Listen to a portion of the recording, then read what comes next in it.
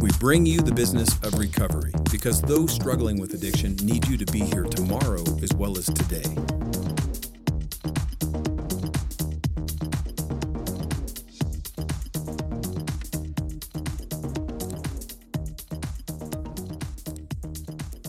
Thank you for joining me here on the Recovery Executive Podcast. I'm your host, Nick Jaworski, owner of Circle Social Inc., a strategic marketing, growth, and consulting firm within the addiction treatment behavioral health space.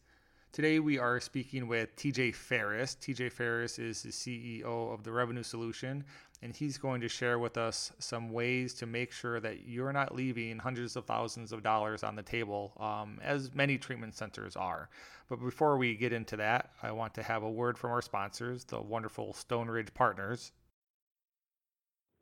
Stone Ridge Partners is a boutique M&A advisory firm that exclusively works with home health, hospice, and behavioral health companies. Stone Ridge was founded 20 years ago and closes the most deals in the lower middle market in this space. Please reach out to us via our website or jacob@stoneridgepartners.com if we can be a resource to your treatment center. We'd love to help you in any way we can. Thanks. Jacob and his team over there is fantastic. If you need help with buying or selling your treatment center, I highly recommend you reach out to them. Okay, so we're talking with TJ today with a very important issue that is quite strange, a bit of an anomaly within the healthcare space, but patient pay, patient responsibility, deductibles, etc. So within healthcare, you would never ever expect to go into a hospital or go into a doctor's office and not have to pay your deductible or not have to pay your copay. In fact, you often can't see the doctor until that patient pay responsibility portion is covered. This is because it's illegal not to collect that money, and insurance companies can come in and issue an audit, which then turns into a clawback of literally millions of dollars. So there are 3 treatment centers we've seen just in the past 6 months that have been audited with about over $15 million clawed back, which means that they're going to close or they're going to scramble to find that capital to stay in existence. So while you might be able to get by with not doing it and it helps you think, because you're getting more patients into treatment, this is usually not the case because you will eventually get audited and then your business isn't going to be there and you're not going to be able to help anyone. So TJ shares a lot of really useful information for us on how to do this the right way to make sure that you're understanding patients' financial difficulties and ways to help them and be respectful while you're doing that, but also ensuring that they're able to get the treatment that they need. Additionally, it helps your business stay viable. So we have a number of clients that are very good at collecting the cash pay components of all aspects of patient responsibility, and they are much more profitable than clients that struggle with this aspect. So TJ's company, the Revenue Solution, helps treatment centers that aren't so good at it make sure that they're doing a good job and collect those patient responsibilities for liability, for compliance, for revenue, and to make sure you're doing the right thing by the patient. So great to have TJ on. With that, let's jump into the conversation. First, can you tell us a little bit about who you are and your company? Yeah, absolutely. My name's TJ Ferris. I'm the president and founder of the Revenue Solution. Our company focuses on helping treatment centers collect patient responsibility, deductibles, copays, out-of-pockets, paid-to-patient reimbursements, unpaid travel expenses. We can also help with private pay or self-pay client extensions as well. So I got started. I'm originally from Massachusetts. Live in South Florida, moved down here about 15 years ago, and got started in the field a few years thereafter, working at one of the larger treatment centers, at least at that time in the country down here. So I've worked in several different aspects of the treatment process. And then I was helping with some call center performance when I kind of stumbled upon this center attempting to collect patient responsibility, but a really broken process. So I kind of took that over. I knew that it had legs, but it had to be done in a careful, delicate manner. So worked out some scripted calls and almost immediately had tremendous success with it. We turned a company that was never even collecting over $2 million in patient responsibility to exceeding over $10 million per year while they were at their peak, bringing in usually about 300 or so admissions per month. So why I really wanted to have you on is, I mean, we're in treatment centers all the time, right? I mean, even right now, we're in a facility where they are not collecting patient responsibility, and so you have legal issues there. You have very high risk liability issues there. I mean, we've had clients that had, BCBS just came in and clawed back $2.5 million, right, from a client because they weren't collecting patient responsibility. So even if there's not a legal concern in the state that you're in, there is a very, very serious concern around the insurance companies doing an audit and then clawing back when you haven't been collecting your portion. So can you talk a little bit about that risk first and what the realities are there? Yeah, it's a tremendous risk for a treatment center to be taken in this day and age. It's always kind of been the way of this industry that, at least for, and until the last few years, insurance reimbursements were, for lack of a better word, fat enough that, treatment centers were not concerned with collecting patient responsibility. Some of them back then and still to this day were just blatantly breaking the law, either lying to patients, telling them that they didn't have patient responsibility, that they would waive the patient responsibility without doing any due diligence to, justify a legitimate financial hardship, or misleading them in some form or fashion before they came into the center, because they just wanted the admission to come in knowing that the insurance company was, going to be more than taking care of what they needed financially to be plenty profitable. That's obviously changed, as we all know, in the last few years, where insurance reimbursements are paying pennies on the dollar. So, at this day and age, this money is crucial to a treatment center to be able to operate effectively and efficiently. And now you compound that with the fact that insurance companies are starting to enforce the fact that, for as long as this has been going on, it's been a blatant violation. It's technically insurance fraud to go ahead and as a matter of practice, waive those patient responsibilities. I believe the way it goes is the treatment center doing that is also supposed to offer the same discount to the insurance company, which of course none of them are. So, at this day and age, if you want to continue operating under your business model of, primarily relying on insurance reimbursement, you almost have to have either a company like us or in some form or fashion a way of making exhaustive efforts to collect patient responsibility. Who in their right mind would want to risk a plenty profitable and effectively running business because they're just going to turn a blind eye to collecting these type of monies? I would say we make this, in addition to keeping centers in compliance, we make it very profitable for them. I would say our clients, it's probably about a 50-50 mix as far as, what motivated them more to seek us out and to have us get started with them, whether it was a compliance perspective or a profitability perspective. But it's, this day and age, insurance companies are now, I know for a fact, making phone calls to call centers, posing as a potential patient to see if the treatment center does relay the correct benefits to them. There's also third-party organizations, that have to do with regulating who's allowed to advertise on Google, and also, doing tactics like that to try to expose, the players in the industry that are cutting corners or just blatantly breaking the law. So it's a big problem, and for a place that wants to remain compliant, and remain in best practices, it's something that they absolutely have to be doing. Yeah. What kind of cracks me up when we're dealing with treatment centers that have concerns around this is they're worried about losing patients and stuff like that. But the amount of work and the effort and the systems that they have in place to try to figure out, what the patient responsibility is and how much they're going to make and if it's going to be profitable for them, where all you really need to do is have a very simple system in place for collecting patient responsibility. And it eliminates all these headaches, it eliminates all these extra steps, it eliminates all this risk, right? All you got to do is collect. So can you speak to that a little bit? I mean, we've seen it really consistently with either clients of ours that have used services like yours, or they just do it on their own, where they collect the patient responsibility and there's no problem. They're more profitable. They're not having problems, necessarily collecting that once the systems are set up and the communication is done right. But can you speak to that fear that they're going to lose patients, or that patients are not going to be able to come in because they can't afford the responsibility component?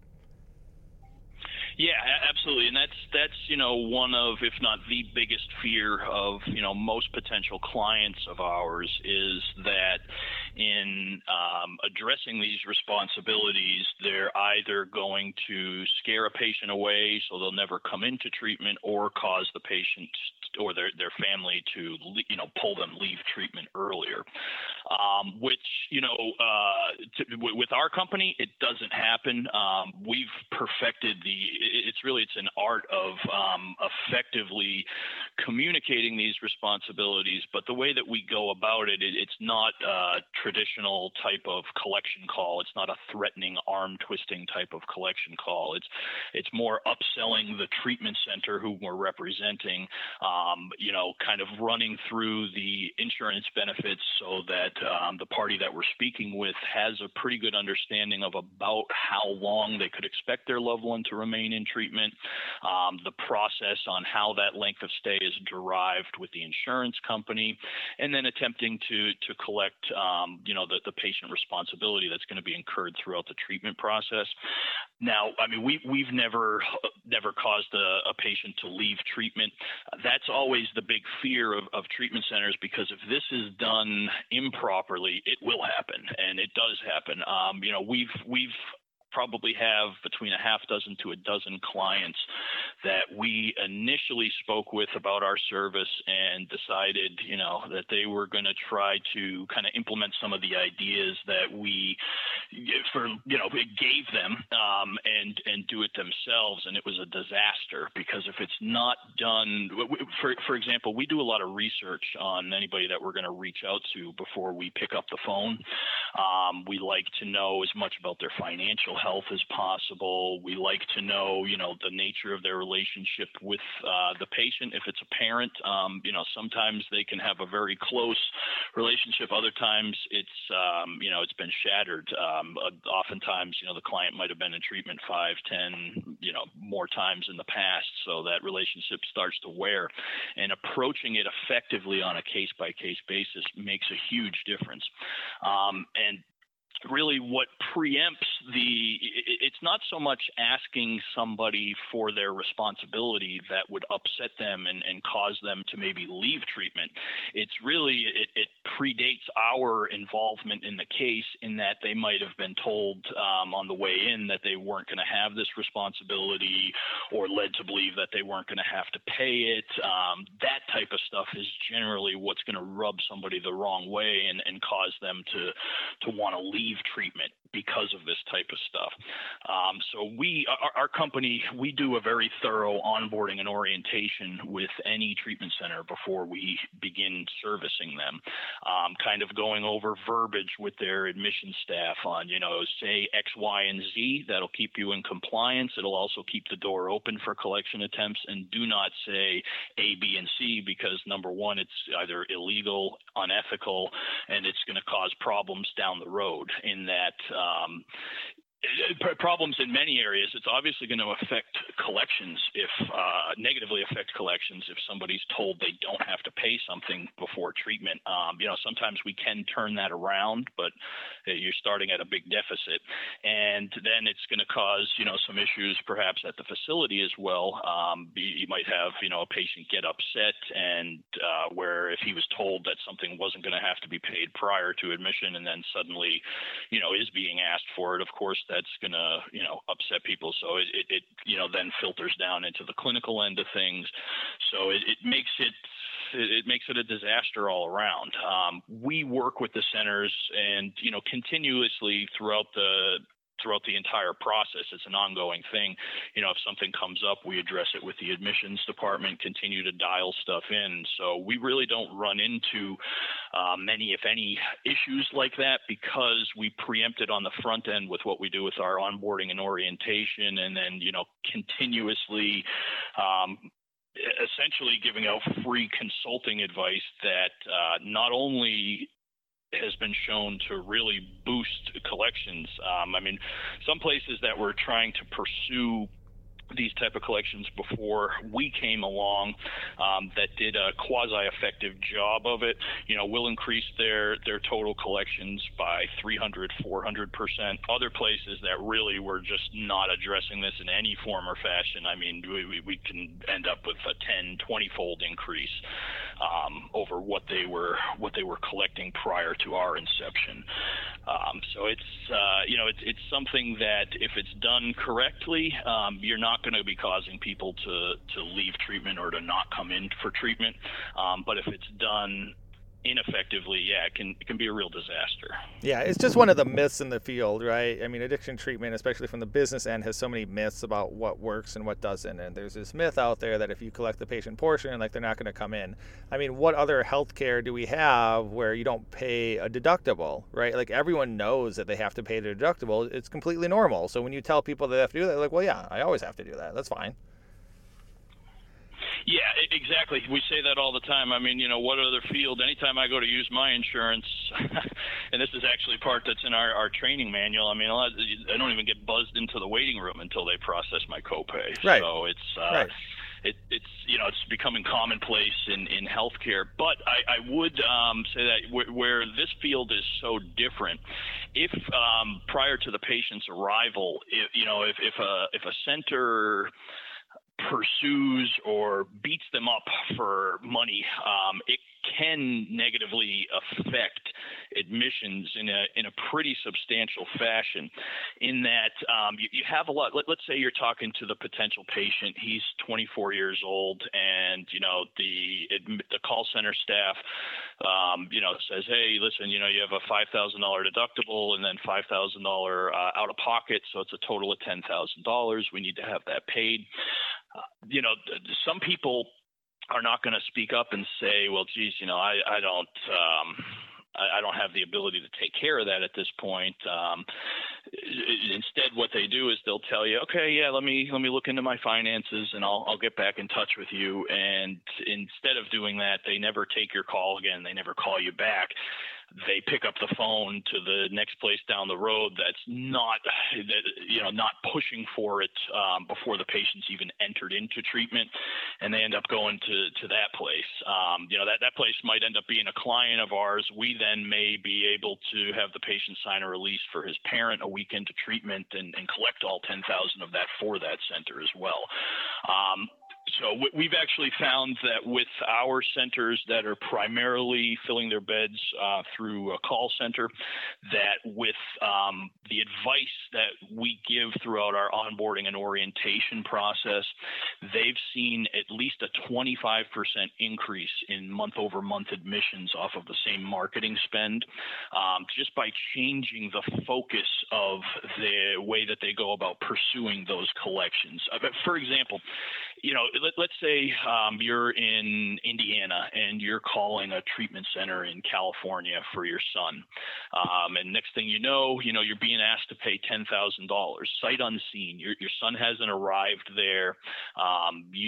Let's say this is your first time looking for a treatment center. You don't know anything about that place on the other end of the country. So it's a pretty big leap of faith to take before your son even gets on an airplane to go to treatment. Versus, the way that we go about it, we typically will reach out about a week or so into treatment At that point, they've heard from their son or daughter. They've spoken to his therapist. They know that they're in a good quality center. They know that they're getting good care. They've probably been able to sleep a few solid nights sleep for the first time in God knows how long. So they're more adept and more apt at that time to take care of those responsibilities after they know that their son or daughter, loved one is in a good quality treatment center getting good care. Yeah, that makes a lot of sense. I think it always comes back, like when we do the business development or the call center training, it's just about setting expectations and people understanding that this is what needs to happen. And I think, well, I don't think I know, for what we've seen with parents and with loved ones, even on things when you're trying to extend levels of care, right? Everyone knows that insurance doesn't always cover what we want it to cover, right? And a lot of people get angry about that. So it's not a strange conversation to go, hey, look, on your policy, we think you're only going to get 10 days of PHP, but based on our assessment and our experience, you're probably going to need at least 20 for your son. So let's have this conversation about extending, and you guys covering the difference when it gets to that point, but being upfront with those conversations rather than, submitting balance billing after the fact and then making them really angry and you get a bad reputation and all that kind of stuff. Yeah, exactly. That's I'm glad that you brought that up.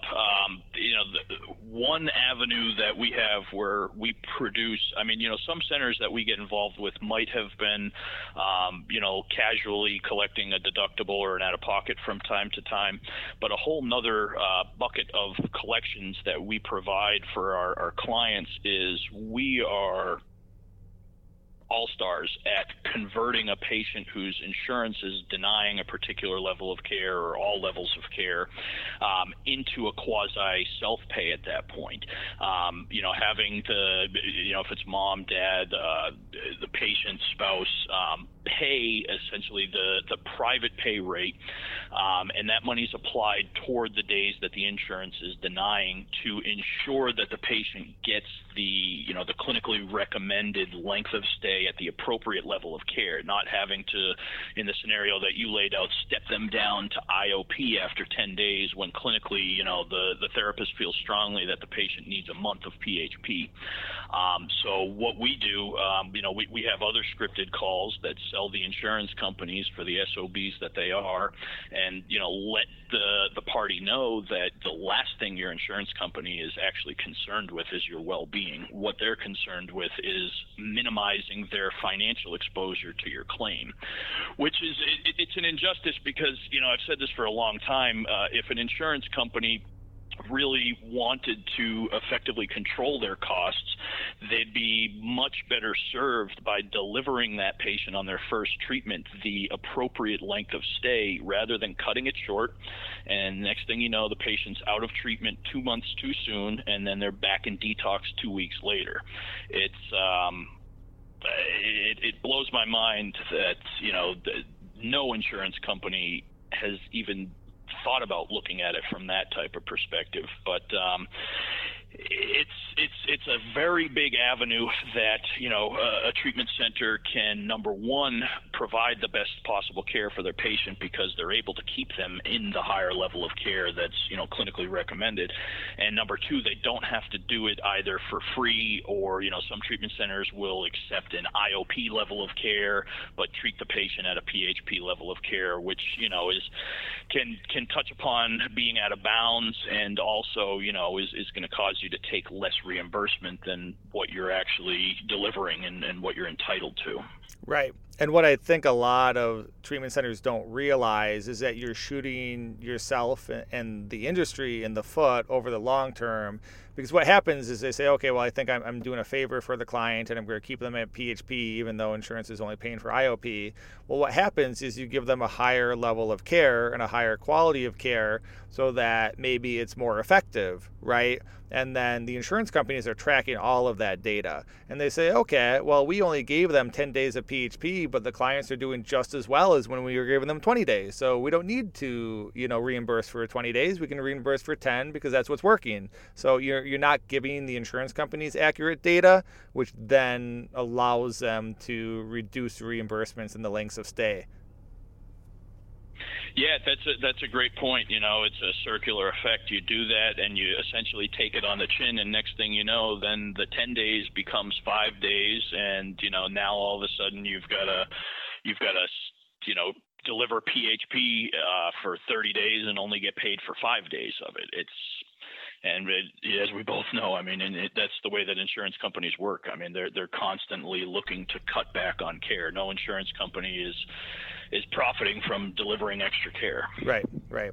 So I want to go back to a comment that you made where, when you guys are working with the call center teams for your clients, they're actually improving their conversion rates just off of some of the feedback that you're providing them. And what we've seen consistently when we're doing the business development rep and the call team training is that there's just very weak sales capabilities, right? Most of these sales reps are unfortunately trying to sell the fact that treatment is free and you're not going to pay anything. You just have a bad sales team. If you can't sell your product, you have a bad sales team, you have bad training in place, and that needs to be fixed. Can you comment on, your experience working with the call teams and how you've seen them improve just by upping their sales skills on the phone? Yeah, it's to cut through it, most people aren't comfortable discussing money and asking for money. It's one of the big challenges we face in staffing our company is that, it takes a particular individual to do it effectively. And when I say effectively, I don't mean, the opposite end of it and just hammering the money either, because no one wants to get beat to death. So it has to be done in a skillfully and tactical fashion. But at the end of the day, you see this a lot, and I'm sure you do too, with the call centers you're working with when it comes to a private pay admission. If a place's private pay rate is $30,000 for a month's worth of treatment, that sales rep on the phone, it's like pulling teeth to get them to explain the price, and then it's almost like they start, without saying it, they almost start saying it's not worth it, as opposed to somebody that's comfortable with it explaining the price and why it is that you're getting, the value of a lifetime out of a $30,000 treatment, explaining the different modalities of treatment that are going to be involved with their, what they're paying for, explaining the level of education that's required in order for a therapist to be hired with that center, explaining their accreditations, how long they've been in business for, their success rates. You have to build value in it. I have a sales background. A lot of, what we see in treatment center call rooms, some people come from sales backgrounds, others, are more exposed to the recovery side of things. And not to say that can't work, but, I always think that, you go out and you get somebody from the sales world, a good trainer, and you bring them in and you train them on sales, treatment removed, just on, value proposition and things along those lines. It's most people are very uncomfortable asking for money. And like you said, the whole pitch that a lot of them use when it's an insurance patient is, this. Some might come right out and say it. Some might, allude to it that, this isn't going to cost you anything, or rather than, selling it from the other perspective, in that you're coming to a great quality treatment center that's going to deliver all these different, facets of care and a comprehensive treatment plan for you. And, we've got step down levels of care, and, you're going to get an aftercare plan to make sure that your transition back home or wherever you go from treatment is a smooth one. All the different selling points that a quality treatment center has. Right. That's exactly it. Your treatment center and the value of your treatment center is the quality of your clinical program, 100%. I just finished up 4 interviews with patients at the current treatment center that we're working with, and 3 out of the 4, their primary concern and what they were looking for in a treatment center when they compared facilities was the quality of the clinical care and the quality of the therapists. That's what people want. So you have this huge disconnect between what the outreach team is pitching and what people are actually looking for in the program. And if your but if your outreach team or your call center team is not convinced of the quality of your clinical program, if they don't understand why that's worth $30,000 or $20,000 or whatever you're charging, then there's a huge issue there, because you have not instilled in your team that you deliver quality treatment, and they don't believe that value's there. And if they don't believe that value's there, there's no way in hell they're going to be able to convince someone else that value's there, Yeah, and it's almost at that point it becomes like a self-fulfilling prophecy. If the outreach person isn't hitting the right selling points, they're not highlighting the fact that the center, offers EMDR, offers neurobiofeedback, offers, chiropractic services, whatever type of services they're offering, but instead they sell like, you're going to be on a beach, and we've got a nice swimming pool, and then all of a sudden you end up with clients that are not there for perhaps the right reasons at that particular treatment center. The clinical staff then they get bogged down, and they get sick of clients coming in that aren't necessarily there for their particular clinical services. And they end up leaving. They end up going to a place that is effectively marketing their program to match the clinical services that they're delivering. And then you end up with clinicians that, are not the best quality and, are not delivering that same quality of care. And suddenly what the outreach department was selling is the crappy clinical program that you're putting forth. Right, exactly. I mean, there's a big difference between the treatment center hoppers that are just using their insurance as like a credit card and the people that are really looking for treatment. And as a treatment center and a quality provider, you want the people that are looking for treatment. And I think it comes down to the referral network that you have too. I mean, referral partners, when you're talking about professionals, social workers, DUI attorneys, clinicians, psychotherapists, right? They want to know you have a good clinical program. So if your outreach rep comes in and tells me that you guys have a pool, I'm like, I don't want to work with that treatment center because they clearly don't seem to have any clinical advantages, right? They have a pool, who cares? So it's just the industry, relied so long on kind of pitching services for cheap or, marketing to other marketers and talking to other rehabs. And it was this tit for tat thing that it was a horrible idea and it doesn't work anymore. When you have to really go out there and do the job, when you have to be really good at what you do, it's a very different style of outreach. Different conversations are happening, and there needs to be different training in place. You have to understand what your clinical value is. Some programs don't have that. Some programs don't even really know what they stand for or what their differentiators are. And if you don't, you've got to start there, right? You've got to get the team on board so the clinical staff has standardization and consistency, and then that's communicated to the call team, and that's communicated to the outreach team. And then eventually you're going to have a very happy center with a full census. So anyway, kind of going off on my own little rant here, but so on your end with the patient responsibility component, I'm just kind of curious, if you're willing to share numbers, like what % of patients are usually willing to pay the patient responsibility, in your experience?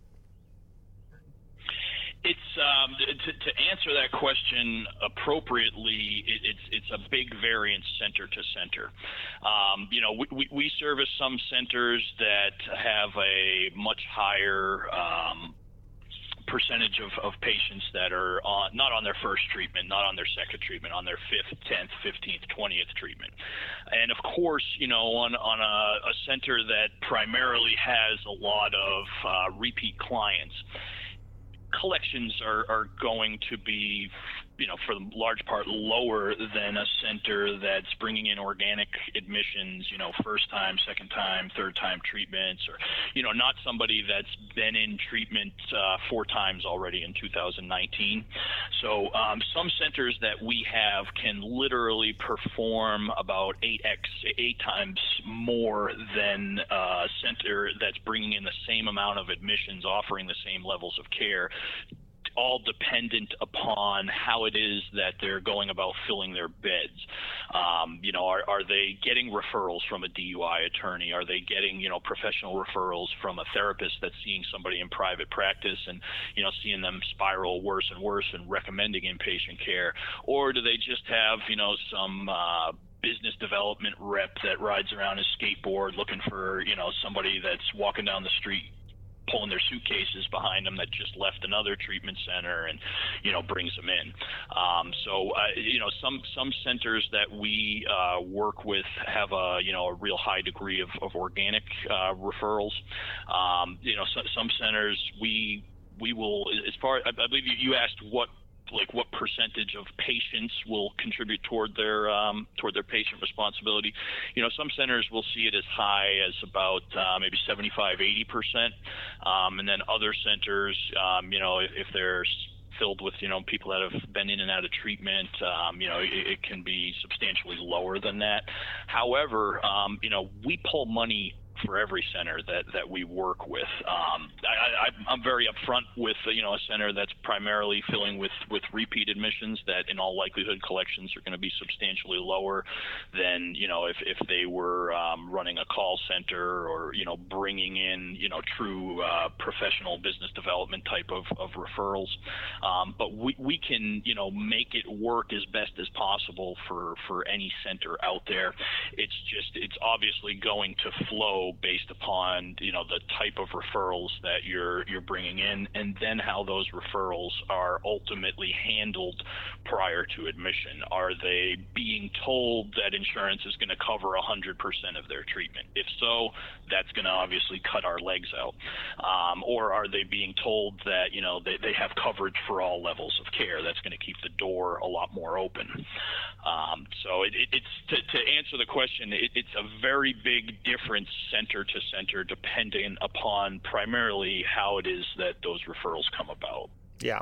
I think the bottom line is, most programs, if they're not collecting the patient responsibility, are literally leaving tens of thousands of dollars a month on the table. And, as you said in your experience, sometimes millions of dollars a year, right, are being left on the table because they're not doing this. Yeah, at a bare minimum.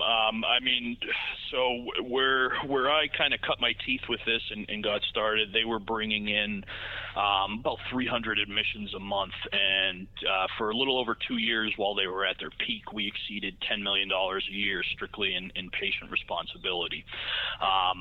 So there's money out there. And this is a place that their call center was like the Wild West.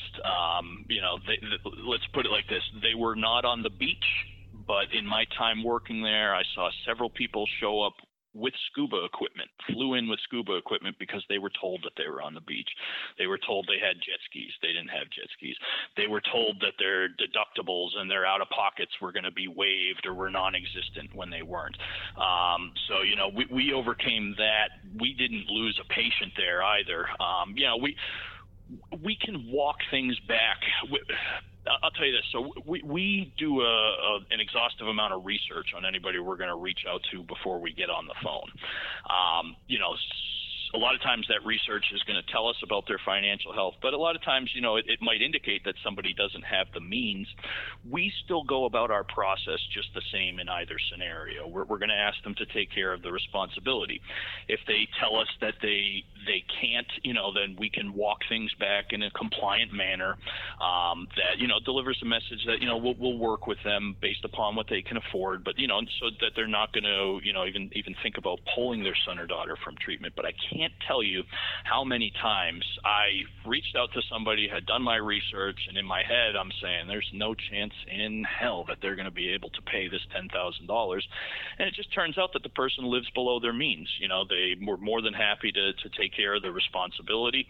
So you can't judge a book by its cover. And that's one of the things that I instill in all the guys that work for me, is that you have to go about this process effectively. If you go about it effectively, then it's always going to work appropriately. But if you start to do the research and it looks like it's not the best file, and then you just you give them a half-assed type of performance, then you end up with half-assed type of results. Yeah. Well, I think it's important to remember that you want people in recovery to have skin in the game, right? I mean, if I've got some money invested, even if the family's got money invested, we're much more likely to take that treatment very seriously than if we didn't pay anything. I mean, that's just people are people.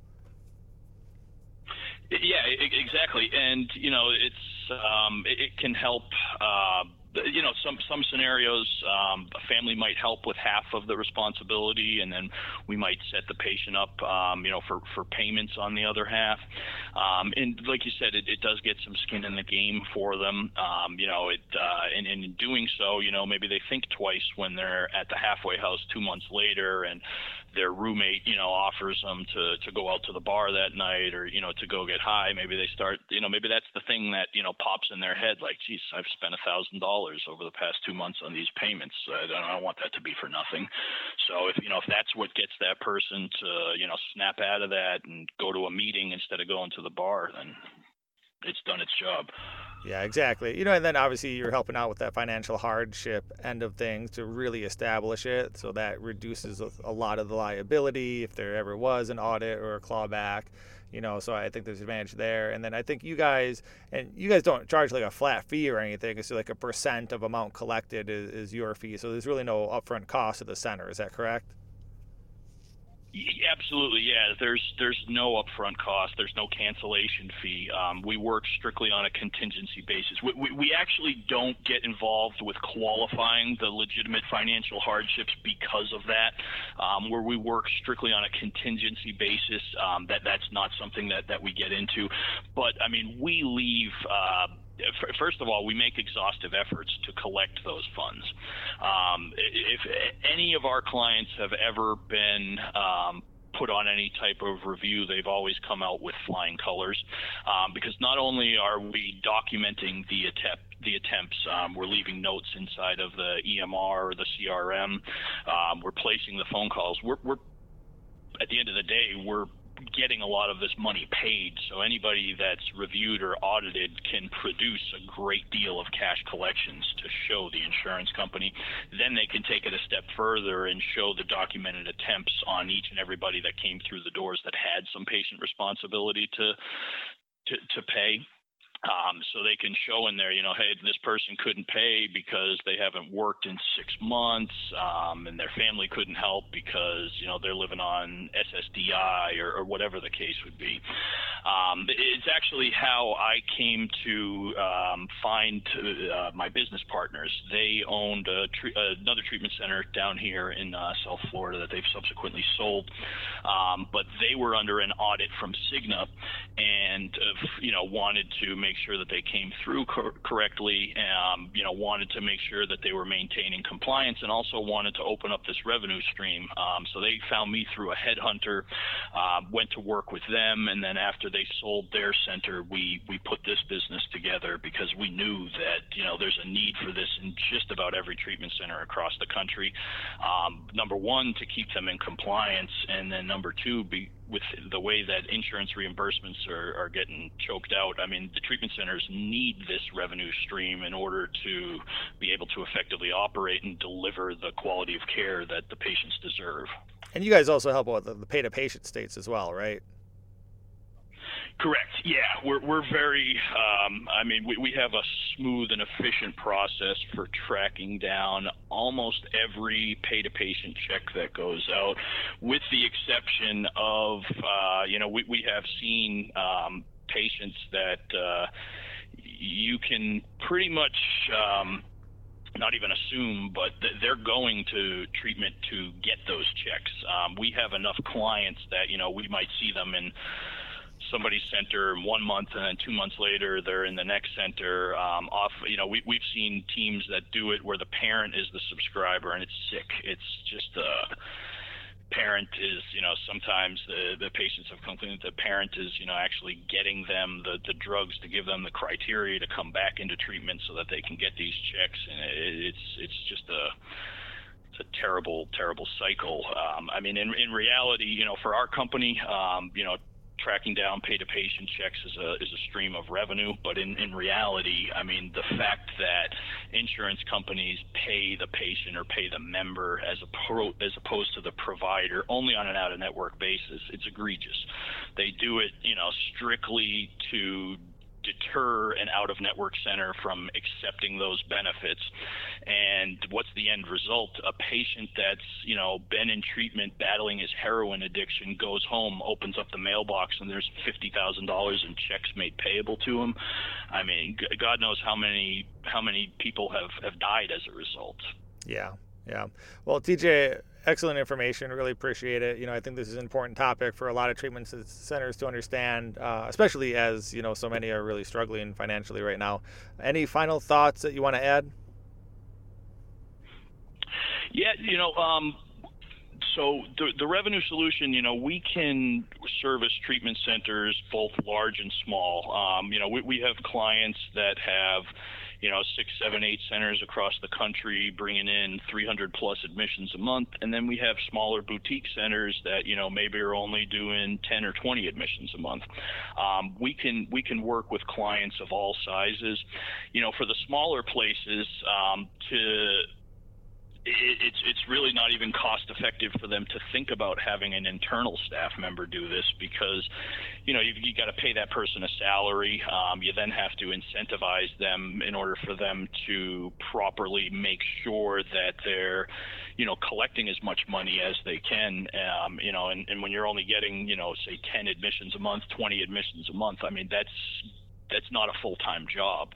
So it's, a big cost that you'd have to lay out just to hopefully have the person maybe cover their salary.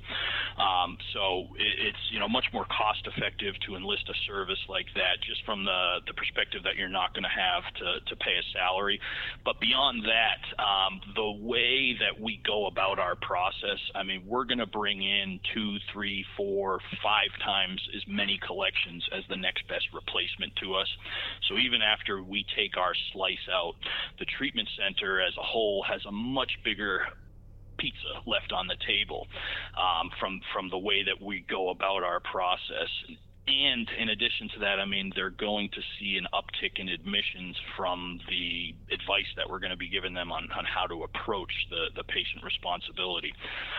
So, anybody that's interested in reaching out to us, the name of our company is The Revenue Solution.